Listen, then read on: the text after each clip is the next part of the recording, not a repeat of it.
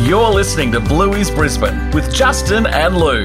Welcome to a very special edition of Bluey's Brisbane, the podcast that's all about exploring the River City as viewed by Brisbane's favourite healer family. And exciting news for people in Brisbane. The Bluey stage show, Bluey's Big Play, is launching in a few weeks at QPAC. And big news, fresh tickets will be available soon. Just keep your eye on QPAC's website or sign up to their mailing list to be the first to know when new tickets to the Bluey stage show go on sale.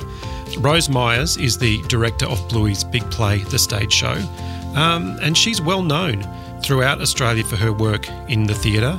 She's one of Australia's leading theatrical directors and well known for her work with Adelaide's Windmill Theatre Company. So thanks to our friends at QPAC, I was able to speak with Rose Myers about Bluey's Big Play, the stage show, and how she has reimagined Bluey for the stage. The show's been in development for more than a year. Obviously, the Bluey is an enormous phenomenon, and it's a very exciting opportunity to take the show from the screen onto the stage, and also, there's a great deal of responsibility involved when you're dealing with something that's so amazing and so loved. So, the script is written by Joe Brumm, who is obviously the creator of Bluey and who writes the TV show. So he provided the script, and then I guess it's a choice about how are you going to realise these blue heeler dogs on stage, and you could probably use suits, or you could, in our instance, we've chosen to use puppets, and the puppets have been in development pretty well all year. So they're quite large and they're quite amazing. We work with Jonathan Oxlade, who's a designer from Queensland on the set design. But yeah, it's been a lot of testing, a lot of prototyping, and just sort of looking at how we can make these large puppets that are really true to the characters, obviously, but also that can, give us a lot of emotion and movement, because the script is very action-driven. The show is very action-driven. So that's quite a challenge with puppets. And we've got an amazing team of performers who are in rehearsal really drilling the show now. Look, you mentioned the challenge there of it's very, action-based. Are there any other challenges posed given those sort of large puppets, or do you kind of approach this as you would any other show? No, I think there are challenges. I mean, it's the house itself and the setting for the play. That's very well known to audiences, and the house itself and the yard, the tree, all those kind of, have become quite iconic really by the show.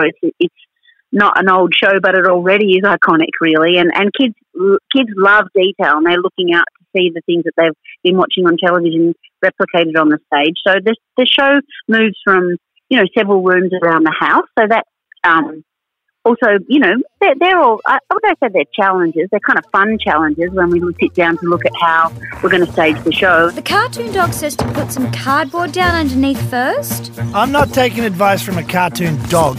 There are challenges. I mean, it's very much like a piece of choreography in terms of, and we really wanted to also, in making the work, say, the puppetry itself is an art form, and to really embrace that, because I think that'll be a really, a big joy for the audiences to watch these characters come to life, obviously, but then also to see, the different forms of puppetry at play in the show. So we have quite a range of puppets. We've got, ibis puppets and some shadow puppets, and there's different kind of forms of puppets in the show.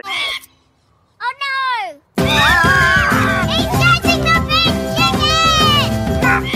The puppeteers are very much upfront and kind of visible, so you really see their skill at work. So it is just about, they have to be quite fit, so have to build up a bit of, fitness to kind of, manipulate the puppets around the stage. But, I'm really happy with what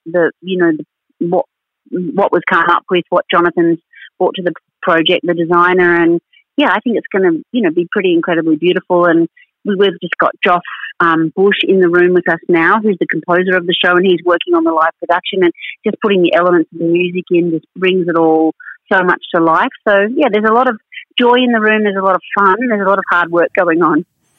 Now, you just mentioned ibis before, and I've got kids who are way into Bluey. They're 6 and 4, and whenever the bin chickens come on to the TV, the bin chickens steal the show. So can you give us a bit of a sneak peek? Will the live bin chickens in Bluey's Big Play, are they going to steal the show? There's a few things that steal the show. Actually, there's appearances from Chattermax, and there's appearances from Lucky's dad. But I think you really can't go past Bingo and Bluey and how wonderful they are. There's a beautiful theme of all of the play that's so beloved in this show is all lots of the games that people know, Keepy Uppy, Remote Control Bingo, all those kind of games that are in the TV show. A lot of them are in the theatre show. Lovely day for a drive, wouldn't you say, Rita? Sure is, Janet. Grannies are a big feature of the show, so all the favourite bits and pieces. Yeah, but to me, it's like the beauty of the two sisters. They're just, they're just such wonderful characters, and to see them in a new form in puppetry, I think they'll be hard to top, even though there's all the rest. But that's pretty exciting. I just keep saying it's going to be a big moment for kids and these characters that they love and they've watched on TV, that they're suddenly in the room live with those creations. It's going to be quite an amazing moment, I think. And I think the other thing for kids, especially in Brisbane, my kids love going to the places that Bluey and Bingo go to. And I think there's going to be a heap of kids whose minds are actually blown now that, we can actually go to the places that Bluey and Bingo go to, but here they are live on stage. Yeah, I think that's a joy, isn't it, of having Australian content. And they've got a piece of content that's really taking Brisbane to the rest of the world. In terms of the artistry of the people that write the work, do the animation, write the music, that's beautiful, all Brisbane-based team at Ludo that produced that work, and so all of that is taken to the world. But also the city of Brisbane is taken to the world in this show, and that's a very special thing for people from Brisbane because we watch a lot of things from the UK or from America And to have something that this show is really about Brisbane. It really is, it's about Queensland. If you don't tidy it, then who will? You? Me? Oh, right, okay, yeah, I'll do it. Even though I have to make a duck cake for your sister, the hardest of all cakes, I'll just tidy up your mess instead. I'm about to start. Well, are there any plans, once things kind of settle down and borders reopen, are there plans to actually tour this internationally? Because I've spoken to quite a few Americans, as you know, this is massive now in America. Yeah. And when the penny drops and they realise that Bluey is actually set in a real place. Yeah.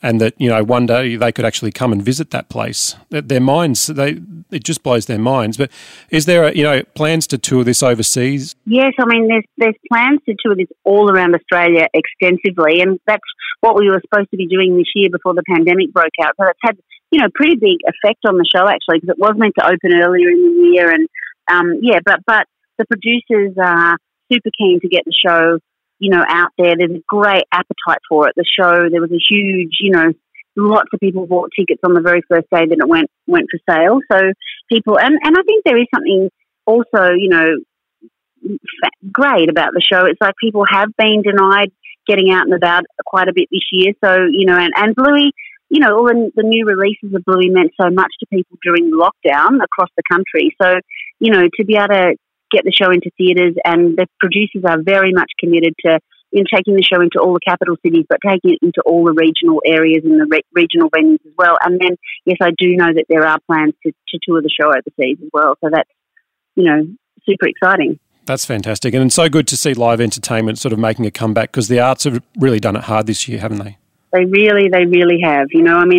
The core of our work is people coming together in a room, and sharing a journey of the imagination together in real time and real space. That's kind of the core of live performance. So, it has been a very, very tough year for the performing arts industry, and it's great that it's starting to get back up again. And you can feel it from the artists working on the show, just their drive and their commitment to be back in the place that they love, making the show with such a beautiful show to be working on. So there's just a lot of joy and a lot of excitement to be back, because you just that is, theatre artists live for that, really. So that is a very exciting moment, and it's so fun that it's premiering in Brisbane. That's so right that, Yes. and that was always the plan, you know. But it was meant to be in May at Out of the Box, but Yeah. and you know, it's been delayed, but it's still coming to premiere, and it'll be a fantastic Christmas treat. Well, I know there's a city full of kids and parents who are really excited about this. So, look, we can't wait to see how you've imagined Bluey on the stage, and you know, really looking forward to it. All right, thanks so much, Justin. Bluey's Brisbane.